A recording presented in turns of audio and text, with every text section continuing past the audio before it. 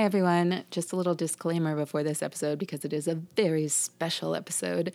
It is not about a single fantasy book. Rather, it is about a museum exhibit.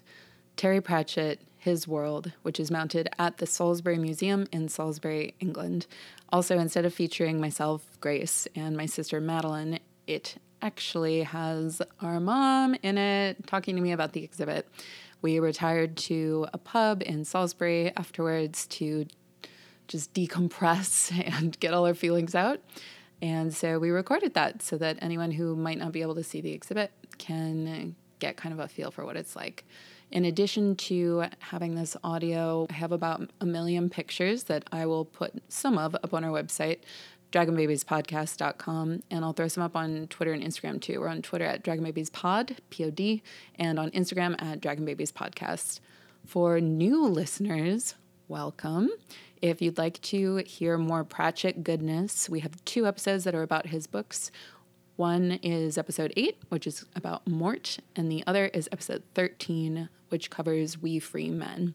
So I definitely encourage you to start there if you'd like to hear more. Thanks so much for listening. Enjoy.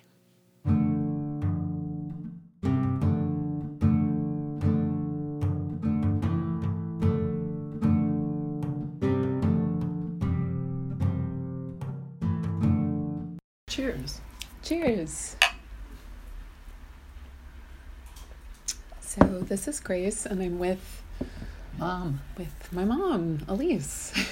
We've talked about plenty, but you guys have never actually heard from her before, so now you get to tell me about all the times when we messed up Terry Pratchett references or didn't remember something, because Mom has reread all of his books in the last 7 years. Yes.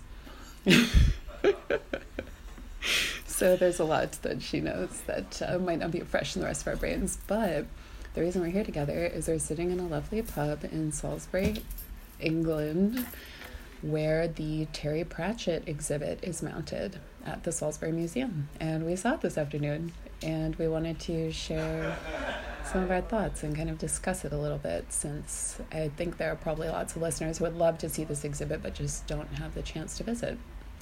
Things kind of came together for us in a freak way, and here we are. So first impressions of the exhibit, what did you like best about it? The painting of Sir Terry and Death playing chess that was in the little memorial room that spoke about how he left us too soon.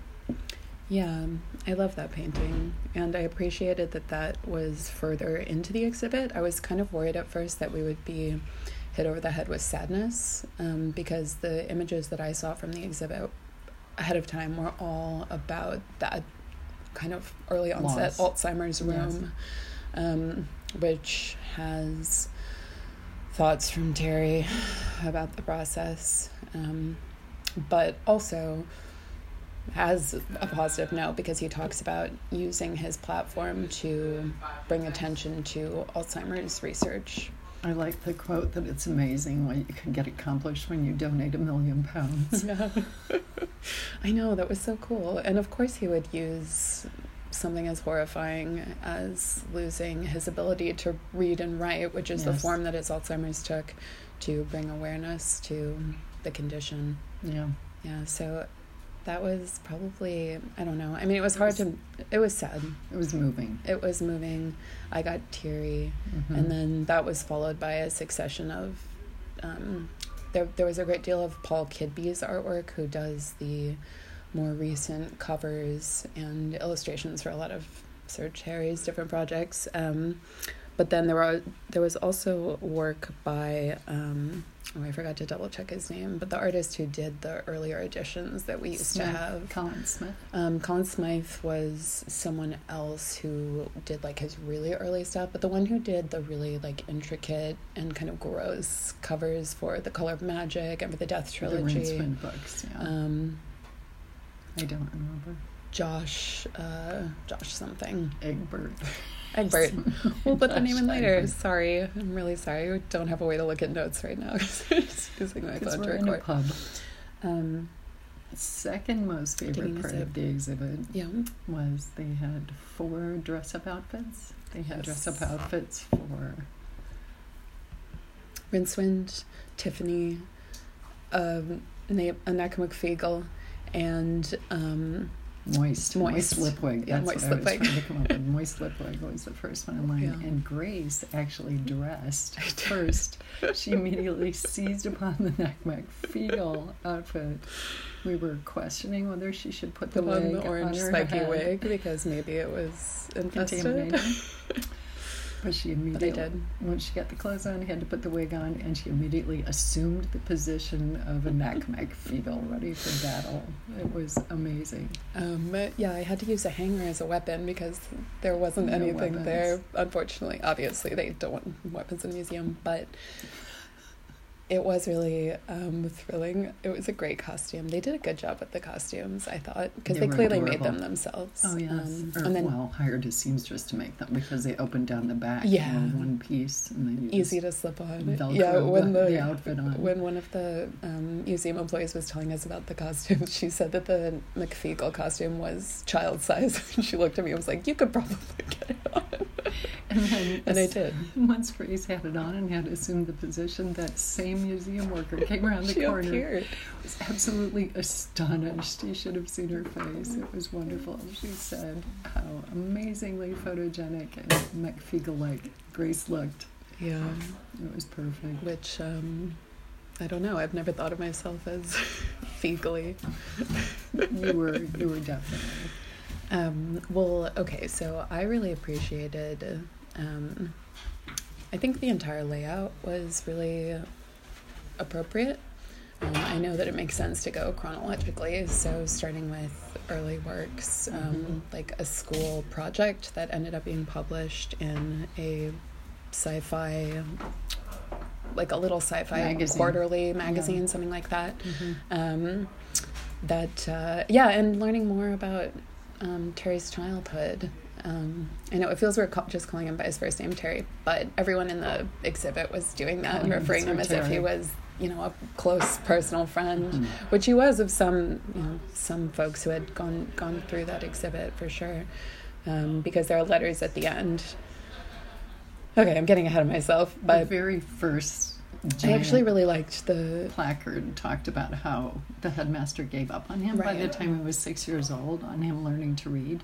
And his mother immediately gave him a penny a page and taught him to read. And he said at one point that later in the exhibit, he references that and says he only made about 3 pence because he started with Wind in the Willows. And she never had to pay him right, again. and then he never wanted to stop. He never stopped reading. And there's an entire section devoted to his love of Tolkien. Yes. And Terry's copy of Return of the King is displayed, which was really cool to see. And his letter that he sent to Tolkien, talking about how, I can't remember what the name, it's one of Tolkien's shorter, long stories. The Mayor of Wollins or something. Yeah, I can't remember what it's called. I haven't Yeah. read it, but Terry said in it attained this feeling that I had never, that I think the trilogy reaches from time to time, but this was really sustained throughout, and I thought it was so incredible, and I need to tell you that it's my favorite of your works. And there's a letter back from Tolkien. It was a letter of appreciation from Terry. It's just, thank you Right. for writing this book. And Tolkien sent back a letter saying, thank you for appreciating my work. Yeah, he said, I have nothing more I could say. I feel similarly to you. That was it. That was it. Mayor of Wollum, I think it was. Yeah, I something can't like remember. that. And was Smith Woolen or something? Adorable. I don't remember. This was But yeah, I'm definitely going to read it now. Yeah. Really excited about that, actually. So I liked the early time in his life room, and it had, his just stuff that you're not going to see anywhere else. Whereas maybe we could see some of the artwork and Elsewhere. artifacts elsewhere in the exhibit online. This stuff was, really cool to see. Every small commentary placard beneath every artwork was something written by Terry as well. Yeah, that was definitely, I spoke about this earlier, but that was my favorite component of the entire exhibit, because it was like getting new Terry Pratchett work throughout, but it's him reflecting on his own works and kind of his entire career as we went through it. and no one can make a joke that's better than a joke he's going to make.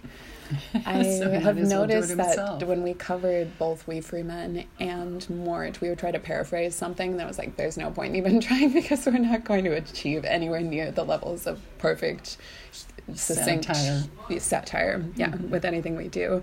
And it was also fun to see him openly say that he was just interested in parodying fantasy when he started, both good fantasy and bad fantasy. And then Discworld kind of grew from that. His very first work was The Carpet People, and it was published. And Right. he was amazed, and his publisher was amazed, and it never stopped. And then he said that he, instead of being rejected again and again and again, like so many writers are when they're trying to start Yes. working, he was published right away, so then he had to learn how to write over the next 5 or so years. It was amazing. And he was aware of that, and he was kind of grateful for it, but also kind of stunned. It's like, how did I get here? Right. Yeah. But and I think that it just hammered home for me throughout the exhibit how special he was and how people could appreciate his talent from such a young age. I It mean, was before obvious. It was because apparent, he yeah. didn't go to university. He was still in, I don't know what the term is in England for school before university. It's college and then university, right? I don't know. I don't know. Someone tell us, please. So it's not called high school. No. Anyway, it doesn't matter. But yeah, he went right from school to being a working writer. Well, He but worked he as a was- journalist. He worked as a journalist briefly, and then he worked, what was the other job? He worked for a nuclear, Yeah, what was that about? like a nuclear plant, helping them with basically public relations, it seemed like. That's right, And because he said that at the time they were being just honest about everything that they were doing because nothing else, no other they had approach. could tried work. other approaches, and none of them worked, so they started telling the Like, truth. oh, okay, just like actually tell people what the risks are here and what's going on. And it said he left that for good in 81 or I something don't like remember. that. Yeah, or maybe the 70s. I don't know. What is the quote under one wall that talked about people who disapprove of books are those with no imagination or something to that effect? Yeah, People who I disapprove should of have checked. fantasy are those that have no imagination. Yeah, but it was even more broad than that. Yeah. It was kind of you could tell that it was kind of Books. his approach to humanity and the way that he divides them up. And he commented on that in a different placard next to his the bone that's named after him. That's right. There's a dinosaur yeah. vertebra that was named for Sir Terry Pratchett. And he said something like, it's my human litmus test. If I tell them about this and they're like, oh, is that a good thing? Then I know that they're a robot from the planet Zog or something. They don't instantly recognize that's the best possible That's thing. the coolest outcome. He said there are various insects and fish also named after various characters from his books. Which, I mean, what more of a legacy could you ask for? So many people, that's just it. So many people from so many different walks of life, Yeah. age groups, generations were impacted by his work and loved it. Yeah. Loved it. And I feel like I don't know, I appreciated that there weren't more people there. We went on a Monday morning. In November. Yeah, it's cold. And we're learning on this trip that a lot of smaller towns in England just sort of shut down in the wintertime. And there's winter schedules for everything, and some businesses seem like they don't ever open after October. Tourist towns. Yeah. Not real towns. No, obviously. The people lay in their vampire beds and they just hibernate. It's good for them. It's good for the skin, good for the well-being. Not just every town in England. I said Town the town towns we closed for visit. the winter. And there's just signs over the main drive-in that say, turn back, we're asleep. It's cold. The way is shut.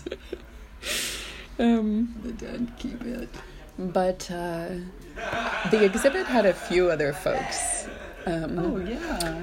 And I almost wanted more because I'm always so curious learning about the fandoms of fantasy authors that I love, because it's so different from something like, I also love music, and when I go to a concert I get to see right there the cross section of individuals who are excited about that artist and would, you know, be willing to go stand for hours to watch them hit an instrument.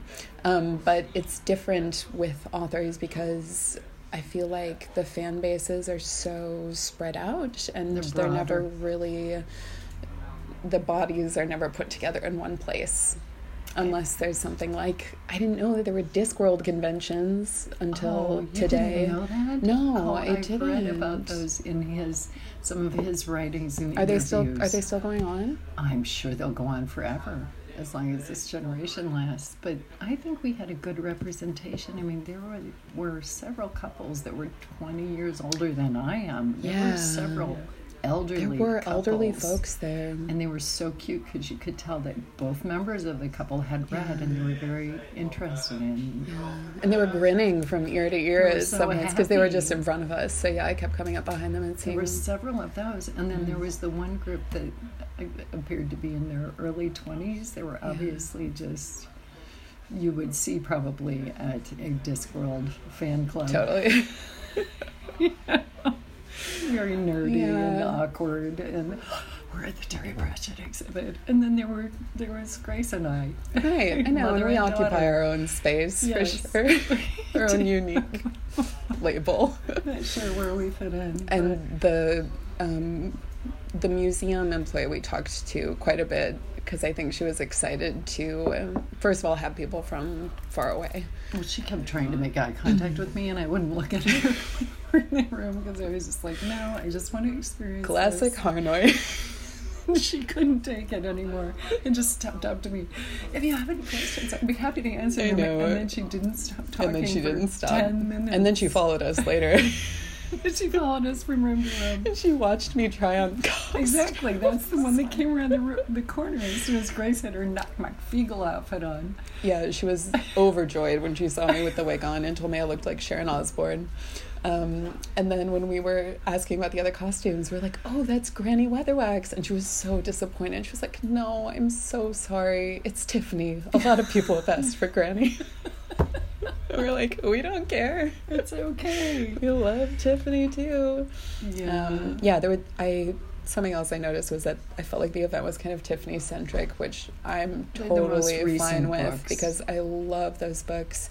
And They're trying Terry to get children said in. exactly. He said the children, first of all, that the children's books he's written are his favorite books. He said that in one of the placards, and then he said that Tiffany was his favorite character, and that the most of him was in Tiffany. involved in Tiffany. And Sam Vimes. And He Sam said Vimes. Sam Vimes and Tiffany had the most of him in them. Mm-hmm. But he said all of his characters, did you read that one placard that said that all of his characters, he didn't know how it happened, but it appeared that they were inside him and he would tap into that aspect of himself, and that was that character.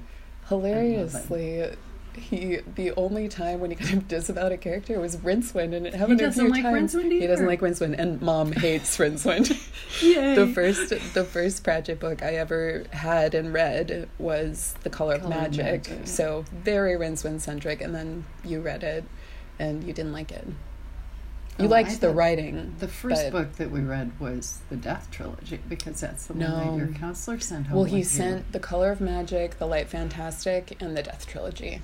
Okay. Yeah, if you haven't heard the story, go back and listen to our Mort episode. I had a counselor at camp when I was like 11, and he one day came up to me and said, you don't really seem to talk, you seem super shy, are you okay? And I was like, yeah, I'm fine. Then he said, so if you don't like talking, what do you like to do? And I said, I like to read.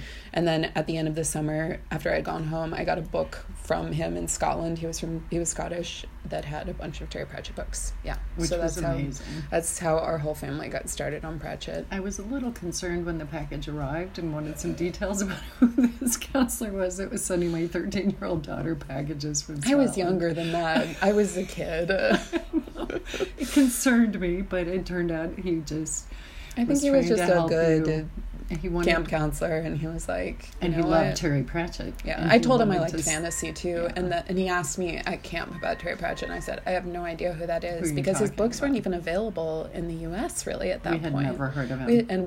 We like knew the fantasy sections of Spent bookstores a lot of time at that at the point. bookstores. Yeah. Yeah, so Yeah. No, I am eternally grateful to him. What was his first name? Sean. Sean. Yeah. I'm eternally grateful to Sean Sean. for turning us on to Terry Pratchett. So Yeah, and then we've come full circle. We're visiting the United Kingdom for the first time. because of the Terry Pratchett Yeah. exhibit. That's the reason we came. Yeah, and I'll put up pictures of of me as a McFeagle. No one knows what I look like.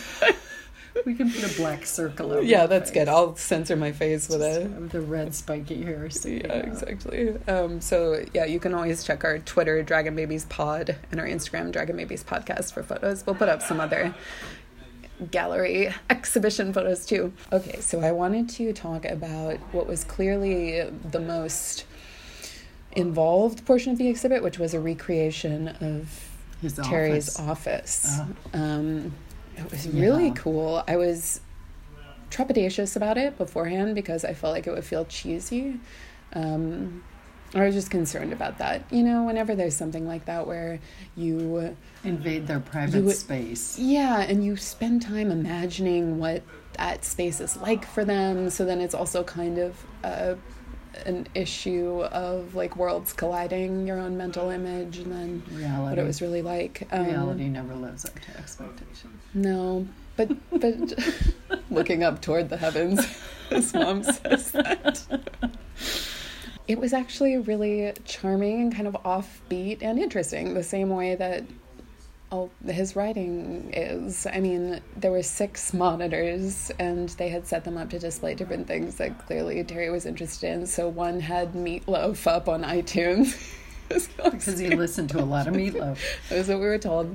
The curator made sure one to tell had us Doom up, and the game was just cycling through. One had his word processor. One was his inbox. And then a Wikipedia entry open to... Arsenic. Yeah, open to arsenic. Just, it was wonderful. I really like those touches. That was because of veterinary, don't you think? Yeah.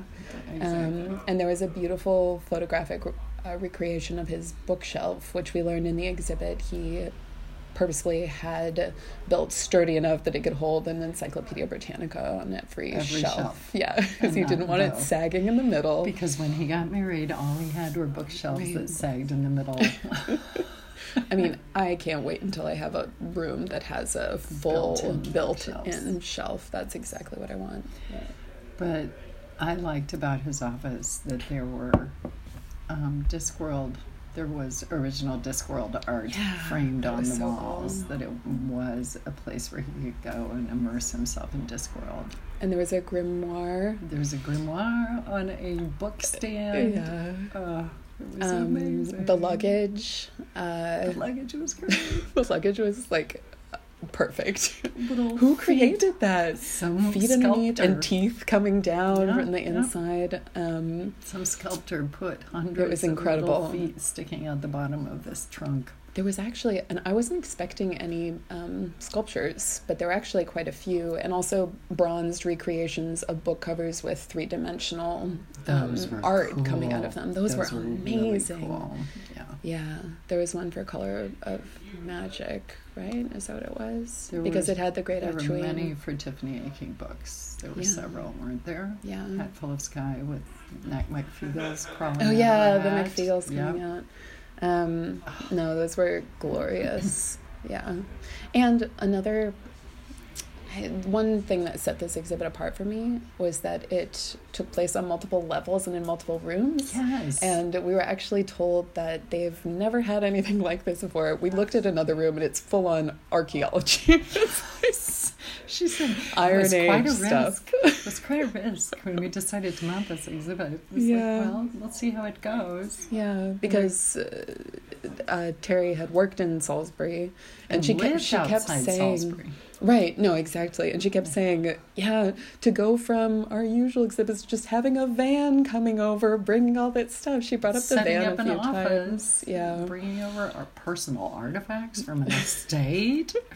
She was great. But I It think works. worked out perfectly. But it was so cool to then be able to, I'm going to walk up these stairs and we go down this hall and find this other little nugget of Pratchett amazingness. And there was also a post box that you could put your letter to Terry's family in, and that grumbled and growled. I think that's out of the most recent one with Moist Lipwig, where he sets up the post office, the Ankh-Morpork post office. Yeah, for sure. Yes. And we were also, I'm sorry, go ahead. No, I love the voice. At first I thought it sounded like a toilet flushing one time, and then another time it was muttering Male and toilet. grumbling about, we gotta deal with this. I don't know what. I think it was to represent goblins that were working for him, that were handling the mail and deciding what chute to put it in and where it was going to go from there, I think is what the sounds were supposed to be. Yeah, that totally makes sense. And we were also told that it was not an actual post box from Ankh-Morpork. It was a, what did she call it? Authentic reproduction. It's an authentic reproduction. And she smiled as she said it, but she was very proud. And there was another man in there who was being very faux impressed, like, ooh, Thank you. That's quite impressive. He was great. And that was the final room where you could write a letter to the family. The family. She said that she wanted us to put that the reason we had made our first overseas journey to London, to the UK, was because we knew this exhibit was here and we wanted to see the exhibit. And she looked at us and said, you have to write that. His family needs to know. Yeah. These are so important for his family. You write that on your letter upstairs. It was great. And there were other letters on the wall from very VIPs. Like Neil Gaiman had a letter on the wall. I saw one from Rob Wilkshire, Terry Pratchett's PA, who for the last few years is the one who wrote down anything that he wanted to write because he was unable to read or write. His brain lost the ability to translate symbols into meaning, it sounds like. But he could, as he said, he could speak perfect sentences. He could compose them in his mind, but he could not read them or write them. Yeah, and it's clear that the two of them had an extremely close relationship. And they also have the hard drive from Sir Terry's computer, which he left specific instructions was to be run over with a steamroller upon his death, because he never wanted any partially complete work published posthumously. And they said that there were probably 10 different starts of books or pieces of books that he had been working on. Destroyed it because that's what he wanted. Yeah, and I really appreciate that, because I feel like this sanctity of having control over your work is so precious, and I'm terrified of that feeling of anything after you're gone in your name being warped, or, an attempt to make it as good as anyone other than Terry Pratchett could make it, but it doesn't. Yeah, it doesn't mean anything. It's not him. And just for those of you who, like my daughter Grace, have not yet read The Shepherd's Crown, the last Tiffany Aching book and the last published work of Sir Terry Pratchett, it's worth the read. Yeah. It's very good. It provides closure. Yeah. I am going to read it. I'm really excited now. And I was, told in the exhibit also. I need to check it out. And just seeing those incredible illustrations of Tiffany, I think I want to reread all of them. I did, we did Wee Freeman a few months ago for our episode, but I'm aching to keep going. Wah, wah, wah. You never like my... No, I'm just doing the Madeline role right now. No, I appreciate it. But you're doing the Elise role, not the That's Madeline right. role. Sorry. Well, I mean, I think that's everything that I... Except that the setting of Salisbury. Oh, my God. Traveling to it on the double-decker bus, looking at the windows. I mean... Oh, that was too... Well, yeah, we took the train. It was to Stonehenge. Never mind. We went to Stonehenge this afternoon, so we've had quite a day. But you get a feeling, having been in London for a week, where a lot of his inspiration for some of the weird characters and weird names of places where they came from. Very much so. Absolutely. Yeah. And we went to Weymouth on the Jurassic Coast a few days ago, and that gave us a good impression of what the chalk might be Exactly. like. There were some beautiful paintings of the chalk by Paul Kidby in that upstairs room. In the exhibit. Did you see those? Yes. Granny Egging's house. And then the one that was just the countryside with a view of McFeagles in the foreground. Granny Weatherwax's house was one of my favorite paintings. There were no humans or Discworldians in it whatsoever, but you could see. There was one of Granny Weatherwax's house? I'm talking about Granny Egging's. No, there was Granny Weatherwax's house with the hills and the ram tops and the water going off. It was her cottage. And the beehives in the foreground. You don't remember it? I'm thinking of it. I'm thinking Yeah. of it as if it were Granny Egging's, but it was Granny Weatherwax's. It was Granny Weatherwax, because Granny Egging was the one just below it that was on the chalk hills that you're had totally right. no trees or anything around it. So they put them side by side, which I think is neat. That's awesome. Because Granny Weatherwax was in the first Yeah. female-oriented, air quotes, female-oriented book that he wrote when he started the Witch series. Yeah. Because those were before any of the Tiffany Aching books, I Yes. believe. Yes. Yeah. Tiffany came later. You have to read The Shepherd's Crown. I do. It comes full circle. I do. Okay. Sorry. Especially now that I know from No spoilers. the museum guest aid, there's like something crazy that happens. I don't know. No, Okay, it's maybe I'll just- cut this out. I don't want to give even the vaguest idea that there is a spoiler of a spoiler. There's good closure. Well, thank you so much for appearing on the podcast. My Go pleasure. out with a chip crumble. Goodbye. Thank you for listening. Thank you for listening. If you have seen the Terry Pratchett exhibit or have any questions about it, I also have a million photos. I think I photographed every piece of art and almost every placard in the entire exhibit. So Between us, we did. yeah, so if you guys want more to see some of that, just let me know and I can create a post with like a ton of photos. But if no one's interested, that will take a while to do. So let me know. I want to know what you'd like to see. You can email us at dragonbabiespodcast@gmail.com. Find us on Twitter at dragonbabiespod, Instagram at dragonbabiespodcast. And that's it. Thank you so much. Nice to meet you. Bye, guys.